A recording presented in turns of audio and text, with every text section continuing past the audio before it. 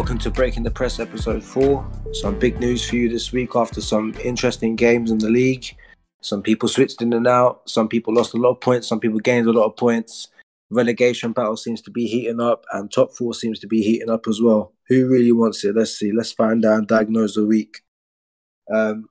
Starting with this week, just some few little bits of transfer news back into Prem. Ericsson seems to be happy and fit again at Brentford. Is having okay training sessions with them. Seems like he'll be a player soon.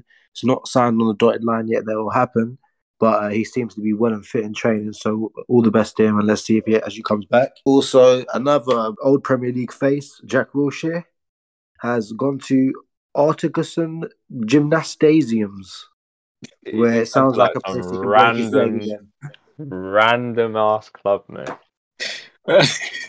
I mean, all the best to him. I mean, I'll give him 3 minutes on the pitch and we'll see what really happens. But he's just there for the shirt sales, really. Let's be honest. Who isn't? I mean, Ronaldo came back for the shirt sales too. Jack Wilshere shirt sales in Denmark.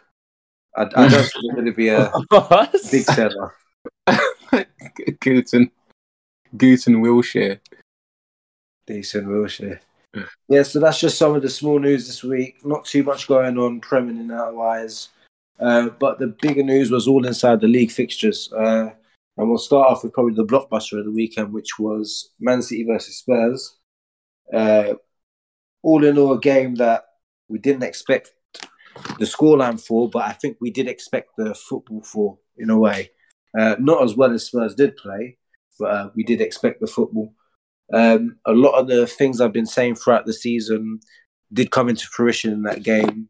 A lot of the things I've been highlighting about certain people in the team, certain things that we're doing. You want to call them out, mate? I've been calling them out. So I'm not going to call Diaz out personally, but yet again, most of our defence was too busy trying to be too close to each other while you lot were attacking us. And there was just giant holes in our defence. You could see it from a mile away. Yeah. We ended up having to break down a very organised back five Spurs, which was very weird to see. But you look at how many shots we had, it looked like we should have won the game. But like I've said all season, we're going to need a gunman striker up there who can break a block like that. Yeah, because break a block like that, what can you do? The thing is, though, like you guys had a lot of shots, but very few. Like I think you had 5 on target. Yeah, that the thing is though, that really doesn't surprise me at all. Yeah, it's not normal for us, but for us to be so lackluster in front of goal is not a surprise. Usual suspects really there. You know who, Sterling again. Quite a few of them were his. Yeah, but I'll be honest though, if it wasn't for Sterling's cross into Raz's ball was awesome. To get into the danger play there, it was absolutely brilliant. Yeah, there was absolutely a brilliant ball to get into the box, and then Gundogan scored. Yeah, but that's because of Lloris's jelly hands, though. Yeah, but a lot of keepers, maybe with the power that had on it, wouldn't have been able to keep that out. To be fair to him, but yeah, you are right. Lloris is famous for that. Yeah, but he fumbled in front of the goal once again, but he made amazing saves to make up for it throughout the rest of the game. Otherwise, we definitely would have been put behind. Yeah, you think so? Yeah, I think so. Because he to be honest, he saved Gundogan's first shot, I think. His first shot hit the post, which Lloris wouldn't have made anyway. No. And then after Gundogan did score, and then we were equalised for a while. And then when we did get ahead 2-1, Gundogan again made a great shot, and then Lloris saved it it was literally one arm save, so it was brilliant. So he made up for it for sure. I feel like it's been the case with him. Probably years. Yeah, for years. He's just got them jelly. He's just got them jelly hands. Which, and to be fair, I believe he's 35, 36. Yeah, he's old. So he's getting old. It's not like we're going to ask him to change overnight and become, someone else he's not. Yeah, exactly. I actually watched the second half with a little bit of hope, thinking, okay, maybe Spurs have got gas now. They're going to decide to maybe go for the jugular, which you did. But the first half started again, And I don't know if you guys saw the Diaz layoff to Sterling for his header against Lisbon. So we're working on some good stuff on training at the moment because, Vincent, you'll know this better than I complain about all the midgets being crossed to. Now they're just laying off.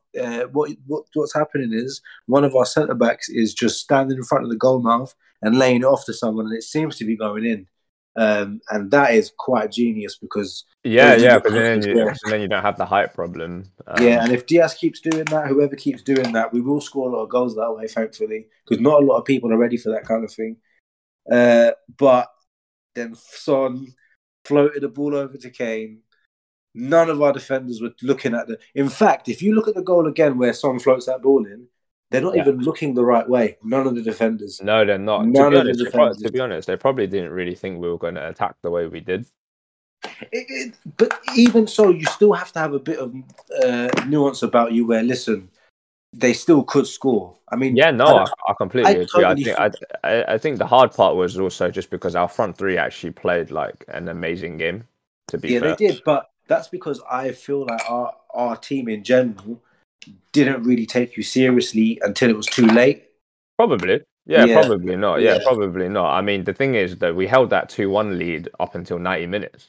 Yep. So I was, to be honest, right, I couldn't believe we held that lead, to be honest, until that point, because I saw the score was 2-2 when I got out of the underground. So I didn't even I didn't know when you guys scored. Right. But I did expect it to be 2-2 because once we scored that goal, because I saw that goal just before I headed into the underground, I saw the goal that Son laid off to Kane, and I was so excited. But then I was like, I know we're going to concede again, right? I just know it. And I was on the underground for ages, and I guess when I came out, obviously it was like 90 minutes, and that was the time when like obviously Collins was like texting at the time saying that the pens were like a penalty happened and stuff like that, and all that rubbish. And then I was just like, oh, we must have like conceded like 20 minutes ago when we just scored, probably. Like it's just like classic Spursy kind of thing, right? Where we throw away our lead or something. But I didn't realize it was at the 90th minute. And then obviously all of a sudden then Kane gets the winner at 95. And that, I mean, it seems like we're just winning our games in the last minutes during stoppage time as well, because I think our last 3 Premier League game wins have all been in the 95th plus minute. Right. I'm pretty sure, because Watford game was like that. Leicester game was like that. That was a crazy game. And then now the City game right now. So, I mean, I definitely like the way our front three looked on the weekend. They looked really, really good. It looked like Son and Kane's back with their link up again, which is always nice to see. I think they're combined now, as in combined goals, is 36 now, which is actually the same as Drogba and Lampard's now. So they're joint highest. Jesus. Yeah, they're joint highest at the moment. Not that Drogba scored too many goals. I think that there's a bit of a... He broke that record, didn't they? Yeah. 101, was it? Are you guys on about the one for the season or as a partnership? As a partnership. What's Aguero's and Silva's out of interest? Do you have that there? No, I don't know that to hand. No. I just know that they were mentioning it. They were just mentioning it on Skype because obviously they just tied with it. It's 36, and Drogba and Lampard's one's 36 as well. So it's likely, obviously, it's very likely that Son and Kane's going to break it. But yeah, no, it's great to see them. And then obviously it was nice to see Kulusevski start and then also actually get his first goal as well. And which was actually really good. I think he really changed things up on the right-hand side for us as well. I love Mora, but the guy... Kulusevski had a really open pass there. Just yet again, our defenders were not on their man. I feel like partly it's because Ederson and your defense are used to Son shooting. Yes, but at the moment, Ederson is least to blame from yesterday. Definitely not. The rest are a lot more to blame than Ederson. And the video that either you or Jabba had put in the chat about that guy getting shouted at the assistant, he wasn't getting shouted at the assistant. Pep was saying, "I'm going to talk to these defenders. Don't you talk to them. I'll talk to them." That's what I think he was saying. Yeah. He was venting like Yeah. wasn't shouting at him. He didn't do. Yeah, Yeah, he was like, venting. I'll be the one. Oh, sorry, one back. Was you that put in the chat? No. I was just. No, it's Javid put it in. Javid put it in. Yeah, but that's the thing, though, right? Like, to be fair, so Edison saved you guys from even going 3-1 down, because there was a beautiful football played by Tottenham for the potential third goal, but obviously he missed. Edison blocked the shot. It was amazing starting from midfield, like low midfield, started by Bentancur, and it's been great actually having Bentancur in the midfield as well, because he's definitely filled up that fucking Bagel FC. He loses the ball more often than I'd like, but it's because he's trying to find a creative forward pass. Yeah, so I think it's been great. And to be honest, he's the one who started well, he didn't start the play, but he's the one who played the creative play and to get Kulusevski in that far right to play the final cross for the winning goal anyway to Kane. So without him, we would I don't see anyone else that would have done that pass to Kulusevski right at the end at the 95th minute. No one else would have done that. I can't see Skip or Højbjerg doing it. They're great at holding our midfield, but they would have never played that pass. What a big shame for Spurs at the moment, and well done on the win, of course, but you played like that against Liverpool as well, and pretty much nearly got a result. We played the exact same way. Yeah, we played the exact same way. So we played the exact same way. Why is it? Why is only the big games Conte thinks, all right, we should do this, and let's not do this? Because if you were doing this 24/7, you'd be killing some of these teams. Because if you can do us on the counter a lot like that. But the thing is that there's no one else plays as a high line as City. No one plays high line like that except you and Liverpool. Yeah, Liverpool do. Okay, yeah, Liverpool do as well. Yeah, only you guys do. And that's probably why Conte probably I mean, he kept saying like they've gone in with a plan, and they really did. Like, apparently the first goal was all planned. Like, as in, like, the build-up play to open up that channel for Son to run in behind Diaz was all planned. As in, it was practiced. That's why the pass looked like as if Kane knew Son was already there, but it's because they practiced it in training. Yeah, that they'd make that run, and that's why it looked like magic. It was an amazing pass from Kane. I'm not going to take that away from him. But yeah, they practiced it in training, and it's just something Conte found within, I guess, your system that exposed that channel for Son's attack. Because if you look at that first goal, it was in 5 minutes. It literally looked like you had no defenders, like literally zero. Like because the way Son went in from that left, he literally got to 1v1 with Edison, like about 30-40 yards out, like, and he was already in a 1v1. Like, Diaz and Cancelo were like sprinting back at that point. Because they're under the impression they're going to be playing a possession game from the start, and unfortunately, which should be fair. Which, to be fair, you guys had a lot of, right? I think what was the percentage? I think we had like 28% possession or something like that, right? I think it was something stupid, and then you guys with the rest. It was ridiculous. That is crazy. But I expected going into that game. I just didn't expect, because actually, funny enough, you say that. Me and you both agree that you would hurt us in the way you did hurt us, but not the scoreline. Yeah, exactly. I mean, we spoke about it last time, and I said we'd probably definitely get at least a goal, but we'd still lose. For sure. Like I knew Son will cause you some kind of trouble. I didn't expect him to do 2 assists, but I thought he'd literally only score a goal and be like, all right, my job here is done, and then let the Spurs defense do the speaking, right? But that's another thing as well. We look more organized, which was great. Against a big side, though. If you went to a little side tomorrow, I don't think you would. Yeah, and I do think low key it is actually no, it's definitely high key. It's because Eric Dyer's back. Yeah, you were saying that before as well. I was saying this before. Eric Dyer is the leader of that back three, because I don't know what it sounds ridiculous, but he is the leader of the back three, and with him they're so organized. Because you know what the thing is, Romero had an absolute insane game as well, because it allows Romero to do what he wants. not being the leader, he can do what he wants. He's that maverick defender that we need, that very aggressive defender, the guy who plays the Do you good know why this passes. is such a bizarre conversation? That the fact that Why? you're completely right, and you did this against Man City, but next week who do you have next week?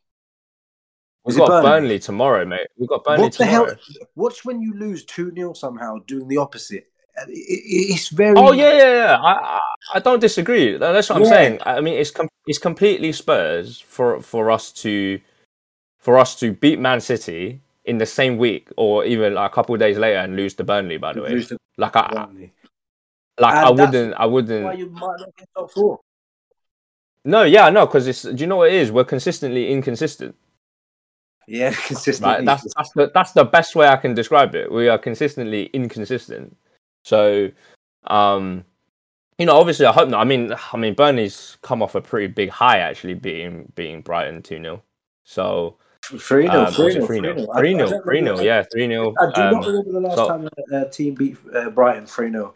I don't remember the last time they scored and won. Like, they normally score like an equalizer, and then that's it. But I don't remember the last time they scored and won. Just to finish off the top of the table stuff there after the Spurs game, what's happened now is, so we're City are only up by 6 points. We've only lost 6, and we've only drawn 6 out of 26. Liverpool got a game in hand. They rested TAA outright last week. There's a 3-4 point swing in it at the moment, so Liverpool just have to win their games, or we just have to lose one, I guess. Yeah, I mean, Liverpool are playing tomorrow as well, right? So they could close that gap. Well, they got Leeds tomorrow. Yeah, they could definitely. Leeds is just everyone's batter house, to be honest. I think that's a good time to move on to actually the Man U Leeds game. Yeah. Which, apart from maybe the City one for you, Vincent, I'd say for me was the most interesting of the weekend on the pitch. That is. Yeah, definitely. I think so. All right, cool. United. So the score was it 4-2 to United against Leeds. I'm not sure if you guys catch much of the game. Leeds are finished. Their midfield positioning and the lack of pressure and these are fast players. Very frantic game, as you would expect of Leeds. I feel like Leeds never have any dull games, to be honest with you. But then again, neither do United, because you will see something either really great or really shit. So it's kind of like the perfect match, us playing them. Yeah, no, I thought that match was going to be quite entertaining. I didn't think it was going to end up I didn't think the scoreline was going to end up the way it did. Yeah, no, United and Leeds, I guess the rivalry as well, and the first time Ellen Road having the fans back, it was always going to be that kind of atmosphere. And I think also the weather conditions kind of aided that. It was a entertaining game. I wouldn't say it started very well. Both teams kind of struggled to get a grip of the ball because of the weather conditions. So a lot of the ball carriers couldn't really run, and people couldn't really make any good intricate passing. Like the only people who were actually really good were the more technical players. So like Pogba and Sancho, the ball could stick to their feet. Whereas you saw the likes of McTominay just sliding in like an absolute madman every 5 seconds, clearly showing that he's not really got any technical prowess. But yeah, the game started a bit slow, and I guess our goal kind of came against the run of play. Unfortunately for all the Man United fans, Maguire scored, so it looks like he's going to be in the team for a few more games. Maguire finally doing something useful with his big head. The way he slid for like 10 seconds. Yeah, I saw that. Yeah. You know, the thing is, it's funny because he has that his dead ass face, his face. as if he scored the winning goal for England or something. You know, he kept sliding. And the thing is, he was spinning whilst he was sliding. It was just so funny. Just a continuation. It just didn't end. But it was very interesting to see. Finally ending our streak of not scoring set pieces for 150 attempts, which is fucking disgraceful to say the least. And then the second goal comes with a great run from Lindelof, breaking the lines, running in, slides it 1-2 with Sancho, and Sancho with a nice little dink to Fernandes. So at 2-0, you think the game's comfortable. Leeds are very erratic in their play; they will always give away chances, and you think beginning of the second half, come out, settle, see the game through. It was the exact opposite. Absolute chaos for 10 minutes. Just pure chaos. De Gea with his horrible kicking. I think we discussed this, Vincent. Yeah. He's like of the old school keepers, a bit like Lloris, just can't. Lloris. Very good shot stopper, but cannot sort his feet out. Kicks it, ends up back in there, going to the left-hand side, I believe, and ends up with Rodrigo, who just absolutely whacks it, and it goes into the top corner. I kind of feel like De Gea should do better, but it's kind of hard to tell because, the weather conditions were really, really bad. So there's only so much you can do with a shot like that. And then they score again. Literally, they score from kickoff. I literally went to go to the toilet and I came back and it was 2-2. I was just like, low. Just absolutely low. Like, how can we concede straight from kickoff? It's ridiculous. Yeah, you know what that section reminded me of was like when we conceded the 2 against Southampton. It was exactly the same thing. Like it's the same behaviour. The first duel lost, and after that, just straight to the goal. Absolutely ridiculous. Yeah. Like Dan James puts it in the back post. Luke Shaw sleeping as per usual. And it's just a tap in for Rafinha, and it's just game on again. But it's one of those games. Leeds will always give away chances. As much as I was pissed off that Pogba was coming off, but like in my opinion, he was the best player on the pitch up until that point. I still felt like Leeds will always give away a few chances. So with Fred coming on and Elanga coming on, it's just stretched the game a bit. Tactical masterclass. Yeah, man. Both his subs scored. Fred did a good job at tightening up the midfield and winning the ball higher up the pitch, so we could counter them quickly. Elanga was quick going forward, and Sancho was just a masterclass from Sancho, just constantly playing the ball forward. Yeah, Sancho's been playing really well these past few games. Yeah. I think we're all in agreement with that. He's done well in the sense that he's had a few hiccups, which is natural for someone who wasn't getting good game time either. He wasn't getting minutes after minutes after minutes. Yeah, and not to mention he was coming from the German league to the Premier League, where he's had no experience playing in the Premier League. Doesn't matter if you're English or not. Yeah. When you have zero experience playing in the Premier League, which has been probably, I think, the most physical. Yeah, I never had any doubt about the kid, man. He's a quality player, and I just feel like it's one of those things. It's a United player. We paid a lot of money for him, so he's always going to have a bit of scrutiny. But anyone with 2 eyes can see there's a very good, tidy, smart player there. And I think he's beginning to, he's not overthinking it anymore. Like, you see the depth pass that he plays into Fred's feet. It basically makes it like, okay, listen, like, you can't even miss from here. You got to at least get it on target. Even the chance he set up prior to that for Elanga, like, that's a fantastic pass. And obviously Elanga can't really sort his feet out. But yeah, Sancho, the reason why I'm really happy that Sancho is playing well is that he's kind of facilitating his way kind of as a wide playmaker and not necessarily like a someone who's going to give you loads of goals, because a lot of our playmaking comes from Mr. Bruno Fernandes, and you never know what you're going to get with him. It's just chaos. It's just chaos. And speaking on the man, just before I get to the fourth goal, the second goal really pissed me off because it came from a duel that he should really be winning. And I remember I don't know if it might have been you, Mbato. I think there was a game last season, I don't know if it was against Sutton or Wolves, and it was play for play the exact same foul. Like, he got tackled, and then the other team went to go score from that. But it was purely from him not being strong enough in through the tackle. So yeah, he needs to quit all that crybaby stuff, because I just don't think that part of his game, helps anybody. He dropped for ages. Like, proper long. He was there whilst there were like 10 more passes in the box. It's just pathetic. Honestly, he does it every single time, and it's just like, it's one of the things where I know a lot of United fans love him, and I do in certain moments, but it's moments like that where I just think to myself, you don't have the credentials or the temperament to be a captain, because a captain doesn't go down there. A captain, rallies his troops and gets back onto his feet, and that is the bad side of Bruno Fernandes, unfortunately. Third goal comes, great play off the right, working his way to the left from Ronaldo to Sancho, and then Sancho to Fred. Somehow Fred is kind of getting a couple goals now. But he actually had a really good performance. And the last goal was a well-worked goal. Bruno flicks it over the head of a defender. God knows what the defender's doing. Plays it back into him. and then Bruno slides it in, even though I don't think it was on purpose, into Elanga's feet. Yeah, no, I don't think it was. I don't think it was on purpose. It definitely was not on purpose. Because the thing is, I watched the slow motion of it, right? You know, like when you just know, like I think the touch was just slightly too heavy. I felt like he thought he was going to go recover it. Yeah, it was definitely that. He definitely fluffed his lines. He was going to go try and recover it, but then the pass went off, and you then know it just looked better. He will always take an assist. So it was a decent 100%. finish from Elanga. Not the best, but went through the keeper's legs. And a little bit of shithousery in the celebration, which I loved. You know, shushing the crowd for chucking coins at him. They threw like some fireworks things at him. I think so. Like idiot.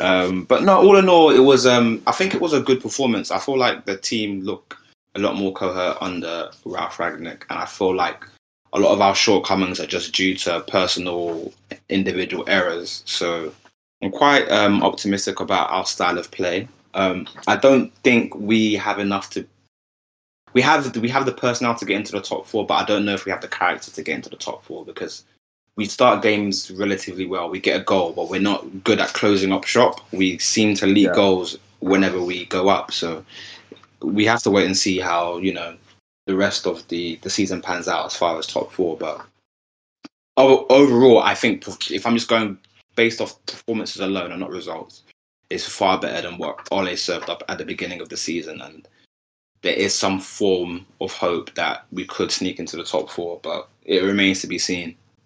Yeah, I think so. I think now, especially in the more comfortable stages of Ralph's kind of tenure, you guys definitely look like you're playing better football than you were with Ollie. Like you're playing like when Ollie was at the wheel. I guess like it just looked more like he just relying on just some magic from the players, essentially. Yeah, no real vibe, no real structure, just exactly. super bad.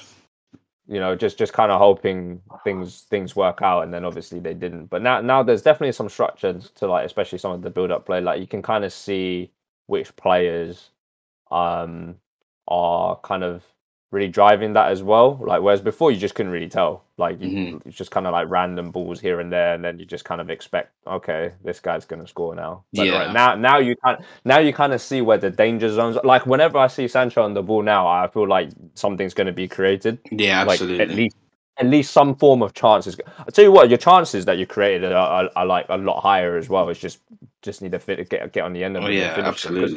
I was basically waiting for the game where United had like more than 2 goals in a game, because I think this is the first time they've scored more than 2 goals, right? Yeah, under Ralph. Typically it's been 1-0, 2-0, 2-1s. So this is the first time they've scored multiple chances, and I feel like a part of that is also coincides with Ronaldo's loss of form, because he's kind of, even to like that game, he had quite a few chances to put the ball away, but it just didn't really fall for him. So they've got someone called Cristiano Ronaldo in the box, haven't they? Sometimes I'm just hoping he sorts his feet out and eventually gets back to his scoring ways, especially against Atletico. You know, he loves a game against Atletico. Mr. Champions League himself, So, but that's gonna be an awful game to watch. From the reports I'm seeing, they're just setting up for a stink off. They got 5 at the back. And really, yeah, it's just looking like it's going to be one of those games where Simeone taps into the dark arts and just gets the result. So I genuinely dread it, because we suffer against teams like that, as you guys know. So yeah, see what happens tomorrow, and fingers crossed the boys can pull something out their ass. But I have very little hopes, especially with Simeone and his ways. You'd think a man now who has won the league, I think twice now, and has a wealth of fantastic attacking players will just drop this act, but he just insists on continuing this crazy style of football. No, for real, he's one of those guys. He'll bring it home as well. Oh God, he's like. He doesn't walk for the front door. He just comes with a kick in. It just makes me sick, man. It makes me sick. It's like, mate, we've got attacking talent. We don't have to do this anymore. Like, sort yourself out. Anyway, let's see what happens, man. United, everything looking okay. So, let's see. I just hope we carry on this form for the rest of the season, but it remains to be seen with these lot. I'm not too sure. I might have to check this, but I think Bielsa managed Maradona, you know. And now we start with Bamford. Did he? He might have done. That might be a bit too early. Mate, I don't think he's not with Bamford at all. This guy's still been injured from his stupid celebration. Actually, that's another thing I wanted to point out. Rodrigo's finally coming through with some goals. When they signed him last season, I thought he was going to be their new number one rather than Bamford because he genuinely is better than Bamford. But he's coming through with the goals from midfield now instead. I don't know if Harrison's still getting the goals for them. Dan James is a huge, huge help for them. If they didn't have Dan James this season, they definitely would be in the relegation zone firmly. Was he a loan? Sorry? Was he a transfer or a loan? He's theirs now. They bought him for 25 odd, 27 odd. He's theirs. Bafflingly. Yeah, he should have been. He's theirs. He should have gone. He should have been there. I do think that is his level. Reverse. Do you know what I mean? Yeah. Sorry. I feel like if Dan James worked in the reverse, same with Wilfried Zaha. Yeah. Dan James to Leeds 3 years ago, and then gone to Manchester United, as opposed to going to United and then Leeds. You never know, but he might become a huge Leeds. I mean, a lot of players do that. They have their big moment they think is going to happen. It was never the right time, and they end up staying. And like you're saying, Zaha's a perfect example. There's loads of people that end up to go back, I guess. But yeah, Tuanami and all that. No, he was never at Leeds. They went for him, but he was at Swansea, wasn't he? Oh, was he not at Leeds? He's Welsh, isn't he? No. Oh, yeah, I thought he was at Leeds. Yeah, my bad. Yeah, medical, but they at the last the deal fell through, and United came in for him the following transfer window. I just don't see where United wanted him for, really. I mean, he did score a couple of clutch goals for them eventually, but he wasn't the Jimmy Page of the operation, shall we say? For those that don't know Jimmy Page, please elaborate. Well, you know, the one who's the absolute maestro of the operation, the Kevins, the Cruz, under a rock for 50 years. The Kevins, the Cruces, the... I genuinely feel like people don't know who he is that would be listening. Good. By the way, well, you guys search him up. What should we talk about the Arsenal game? Because I found it quite interesting. Another clean sheet again. What's going on for Mambato? It's like another dimension. I don't want a clean sheet. No, these man conceded. Oh, was it not 2-0? No, 2-1 last minute conceded. Just absolute. No, you know why I know? Because he fucking Ben White destroyed my FPL, mate. Oh, yeah. I had him down, and he lost his bloody clean sheet. Fuck you and your team, man. Right, you man need to defend better, mate. I mean, what can I say? I was sent to the stands, so I didn't have much control over the situation after I was. Yeah, shall I tell you what I did see? Partey's a little failing to give the ball away quick enough to Saka and didn't lead to a goal. Yet again, Partey in the final third, not giving the Arsenal fans anything to party about. I mean, it's just getting a joke now. I don't know if you was the result didn't surprise me so much. But to be fair, like I always feel like whenever we play these sort of like they're physically robust teams, they know each player has a job, they have a duty, and they go out there, and it's just a matter of just them carrying out their job to the best of their ability. Now the thing is that what I was finding in that game, because I was only able to find catch like the long highlight of that, is that I knew that it was going to be one of those games where Brentford were going to come to the Emirates and probably not be one of those teams that just sit back really tight. But I think a team has never really come to our side, I don't think, nowadays, and just thought we don't really need to sit back against these guys. That we can come at them and we'll get. People still don't have that fear factor of you just yet. They should, though. Like when we turned up City and we didn't have that fear factor and we got really, really hurt in the first half. But yeah, you're completely right there. I'm not seeing that fear factor at Arsenal again yet when people turn up. Yeah, it'll come. I mean, it'll come. Just to add on to that, it's probably because you've got a lot of kids about. You're not going to really be scared of too many kids. Yeah, I mean, it's going to take time. Obviously, we've got a lot of young players. And I think these are like kind of like the first generation young players, if you will, are part of the long-term plan that the club has. Finally. But I feel like again, it was a great, because Saka got man of the match. So, I think it's just, for me at this point, whenever I'm watching Arsenal, I'm just looking, okay, if this is since they've made it very clear, if this is how the direction the club wants to go in, let me just watch these games and just see the progress of these young players. I'm not going to see the benefits of, like, as much as I would love to, moment. So getting to what we can, like the FA Cup or League Cup, will be great. But I suppose it's much more of like just seeing evidence of progress. With the lads, coming up, like, obviously Smith Rowe, Saka, several more we have coming up as well. Could there be a potentially whole 11 academy kid coming through at the moment? No, they haven't made that. They haven't actually been upfront about it. Yeah, but that's when you actually consider the bench that we have, and if you obviously not that you probably see it as well, but if you watch, like, when you look at the lineup of as well for like the games, like the under-21s and such, a lot of them are being moved to train with the first team, and when we were playing, obviously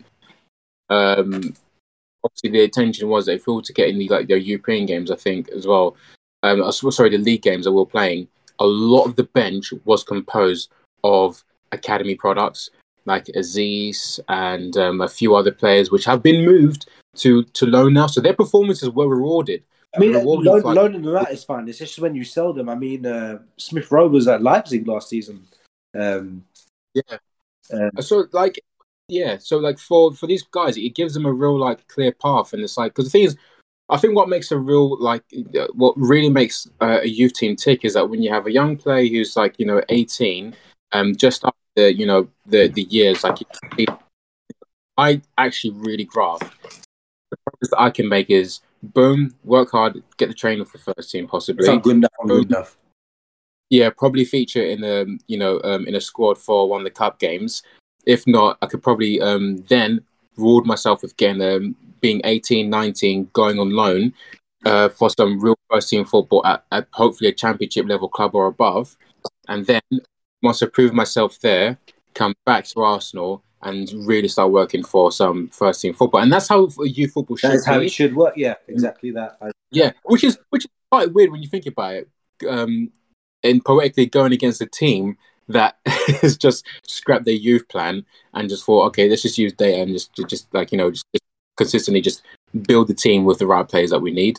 So it's like a very traditional, like how all teams have been doing it for youth side to a team. Like, and to be fair to Brentford, right? They're in the Prem. It's got them this far, and they're in top flight football. Well, top. You could probably top in Europe. No, they're in top flight football. They're definitely 100%. They're the pinnacle of football at the moment in Europe for me, isn't it? And swear to them, because the thing is, what I was really interested in Brentford is just to see how well they do in the long term, because that might actually be a plan that might be suitable for some club. Because I do honestly think that, does every club in England need a youth system when the vast majority of them aren't producing any talent or even have the resources? They did when all clubs didn't have big money, but now all clubs now some clubs have more money than others. Disparity. There's not such a need anymore. But this time 40 years ago, everyone needed a youth club, didn't they? Because they weren't spending on anyone. They were just getting kids straight away. So yeah, that's a good point. That's a really good point. But yeah, getting back to the game, it was it was a good show. It was a good show. I mean, there wasn't that much to add about it. Obviously, like, again, it's just frustrating us to see like a few lapses in defense. Obviously, you can still tell that we're still going through the gears of just really down that playing out from the back. Talk for the first time, where like at first it was just utter gibberish. But as passes, it just becomes more and more natural. And the thing is, I think that the way to really like get the grasp playing out from the back, you kind of have to make mistakes. You kind of have to get yourself into a position where things do go wrong, and the worst case scenario happens, just so you know, okay, it just becomes more natural. Like, this is what not to do when playing back. And then the more players, like, I think, again, it's like, so long as we're imparting that as well on the youth teams, and the players that are coming up, so that system of playing from the back, this is how we play football. For them because playing out from the back it's a hard style of football to graduate into. So I've no doubt that they're imposing that sort of philosophy right down the ladder. But again, 3 points, and it's just I'll just getting the points now, and just pressing on for the quest for our coveted top 4 trophy. Just from Arsenal outsiders' perspective, and I've not really heard this from many Arsenal fans myself, but I've not really talked to any. I've not watched Arsenal fan TV. What I really think is helping you at the moment as well is there's no toxic atmosphere at that ground anymore. There was before, a huge one. There isn't anymore. There's a really loving of the kids atmosphere at the ground at the moment, and it's really helping. It's really helping. Before, they would just boo for no reason. Someone taken off the streets recently. What was his name? DT. And then all of a sudden, Arsenal was quite a nice place to come. As soon as DT's gone. But it was super toxic, man. And it kind of, I think that's why I think there's always there's a lot of hope for United, because I feel like they're in the same position as us in terms of that sort of toxic atmosphere, but for them, I think it's a bit more amplified. For them, it's worse. And I do feel a bit sorry for their players, because their one is really bad at the moment. So you're just going to get underperforming players. I mean, some of them are booing when Harry Maguire gets the ball. I mean, what are you going to do at that point? I mean, it's time. If I was a footballer, it's time to leave when it happens. When something like that happens to me. It's time to leave, or Zuma, or basically whatever. That's basically what happens with Bell in Real Madrid. But they just must be absolutely. Anyone that boos Bell has something genuinely wrong with them. I mean, you could support every club. I could support Arsenal, Barca, and who's Southampton's rival, Portsmouth, and still love Bell. You know what I mean? You just have to be absolutely nutbag. But that's that game. Another game was Wolves and Leicester. Leicester disappointing everyone yet again. Wolves doing the opposite yet again, I guess. I mean, it's looking great again, shall I say? Yeah, I'd say so. I mean, Wolves interesting. Yeah. I think in terms of where they are, they're basically top. I didn't expect them to be in the top 4 challenge, but they are. They're firmly in place for it. And with that win over Leicester, which is it weird for me to say that I kind of expected it?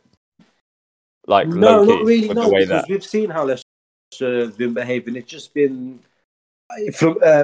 I think they might end up in the. How far away are they from the relegation zone at the moment? Do you know?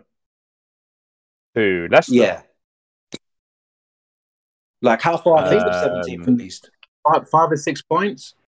Do you know, if this carries on, mark my words. No way. Stranger things have happened. If they were Vincent. Yeah. If that was Newcastle in position, that would be amazing, because they're on an upward trajectory. Yeah. Leicester has been sprinting backwards for the last two.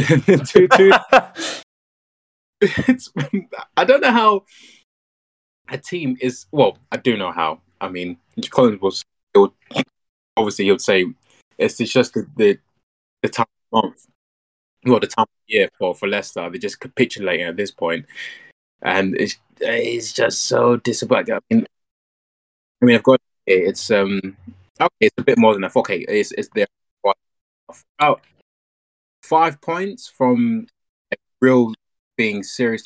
5 points. That can change in 2 games for Leicester. Wait, what's that again? I'm saying that because that can change for Leicester. They're 5 points away from Newcastle at 7. And once you get to that point, you're worrying. The the reality of possibly being relegated is real. And I always feel like a team, like the last thing you want is that you don't want your players to be put into panic mode by thinking about the possibility of being relegated, because especially when a team that they haven't built their team to survive relegation. Not that it takes a certain makeup. If you play good football really well, you will survive.